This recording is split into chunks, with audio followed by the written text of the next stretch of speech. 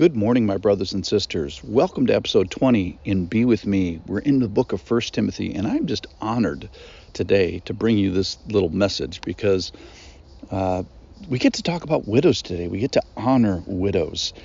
This is from 1 Timothy chapter number 5, verses 3 through 10. Honor widows who are truly widows. He'll define today what a true widow is.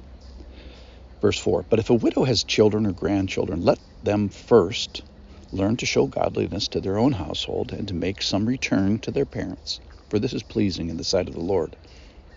She who is truly a widow, left all alone, has set her hope on God and continues in supplications and prayers night and day.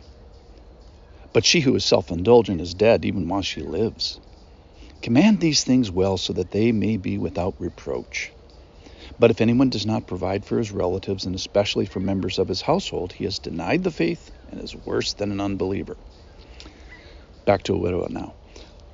Let a widow be enrolled if she is not less than 60 years of age, having been the wife of one husband, and having a reputation for good works, if she has brought up children, has shown hospitality, has washed the feet of the saints, and has cared for the afflicted, and has devoted herself to every good work. So we're going to look at what's the definition of a true widow today. We'll look at some of the responsibilities that a widow has, and eventually, probably not today, we will look at what responsibilities that family has to a widow and what the church responsibilities is to a widow. But the overall arching thing today is honoring a widow, revering them. And how is that going to result in a practical assistance? So you value them how much? What price are we going to set on widows? Eventually, we're going to have them be enrolled in some financial security net of the church and be cared for by the church in some sort of a practical financial way. But first, we have to define what a widow is. So first of all, and obviously, a widow is without a husband. That is, lacking in a husband. And even more than that, bereft of a husband. And I think a good definition is torn from a husband in death. Oh, death, where is your sting? Well, you don't really have to look much further than the widow. So we're asking a woman here, did you do your job as a wife well? And I think good wives don't easily lose their husbands to death. I don't think you just kind of brush your hands and wipe your hands off of a long marriage and the role that you had in a marriage. So I think if you find a wife who is now a widow, I think you want to find a woman that at least initially is pretty shook up by the death, because that might mean she understands Genesis 2:24. A man shall leave his father and mother and hold fast to his wife, and they shall become one flesh. So, my number one definition of a good widow, in a sense, to be a good widow is to have been a good wife. So there's a verse here that says a widow is truly all alone. Verse 5, she who is truly a widow, left all alone, has set her hope on God. So truly a widow is to be left all alone, truly alone, at least by a deceased husband. So that means on the date of your anniversary, it comes and goes without a card. The date of your anniversary comes without flowers and without a phone call. But also, another holiday comes and goes, which is Mother's Day. It says in verse 10 that she has brought up children and yet is all alone.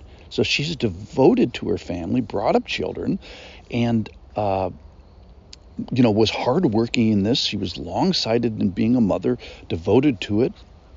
Every mother I know is patient and also brave. Well, why is that? Because life does not come in with any guarantees with regards to your children, and so this mother has lost her children. So it says that she had children, but doesn't have them anymore. So to be a good widow is to first have been a good mother. And then this left all alone in death, first of all, it's by your husband, but also this particular one is left without children. How many of them? So children is in the plural, and how many of them have passed? All of them. So to be a good widow is to have been a good wife. To be a good widow is to have been a good mother. To be a good widow is to be marked by tragedy and marked by death. It's this faithful woman is torn both from her husband as well as from her children. So to be a good widow is to be all alone and yet not all alone. She has set her hope on God. She's a believer. She's faithful. She loves God. She is loved by God.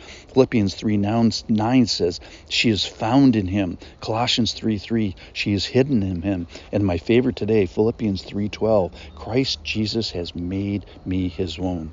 So the fifth point is to be a good widow, is to be all alone and to be only his own. That is, owned by God. So when tragedy and circumstances and death finds you alone, will you be owned by Christ? So when the sting of death tries to orphan you, it finds you not alone. So the teaching points today is, if you're still married, I think, or pre-married, I think focusing on your attention as a wife or a husband or as a spouse, I think that is an honorable task. To be a good widow is to have loved a husband, love children, be faithful in good works. Verse 10 says, have a reputation for good works. If she's brought up children, shown hospitality. Hospitality is to the other, the foreigner, the needy, the poor, the culturally displaced person, a person who's been faithful in marriage, faithful in bringing up children, faithful in washing the feet of the saints. So that's not just the people outside the church, but also she's not a stranger to the doors of the church, faithful in the afflicted, and this is not her first day in tragedy. So to be a good widow is to be all alone.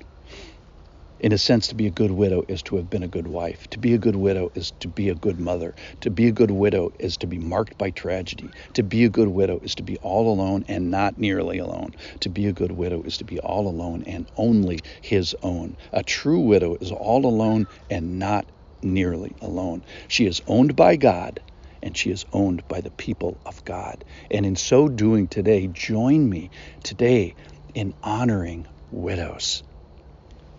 Thanks for listening.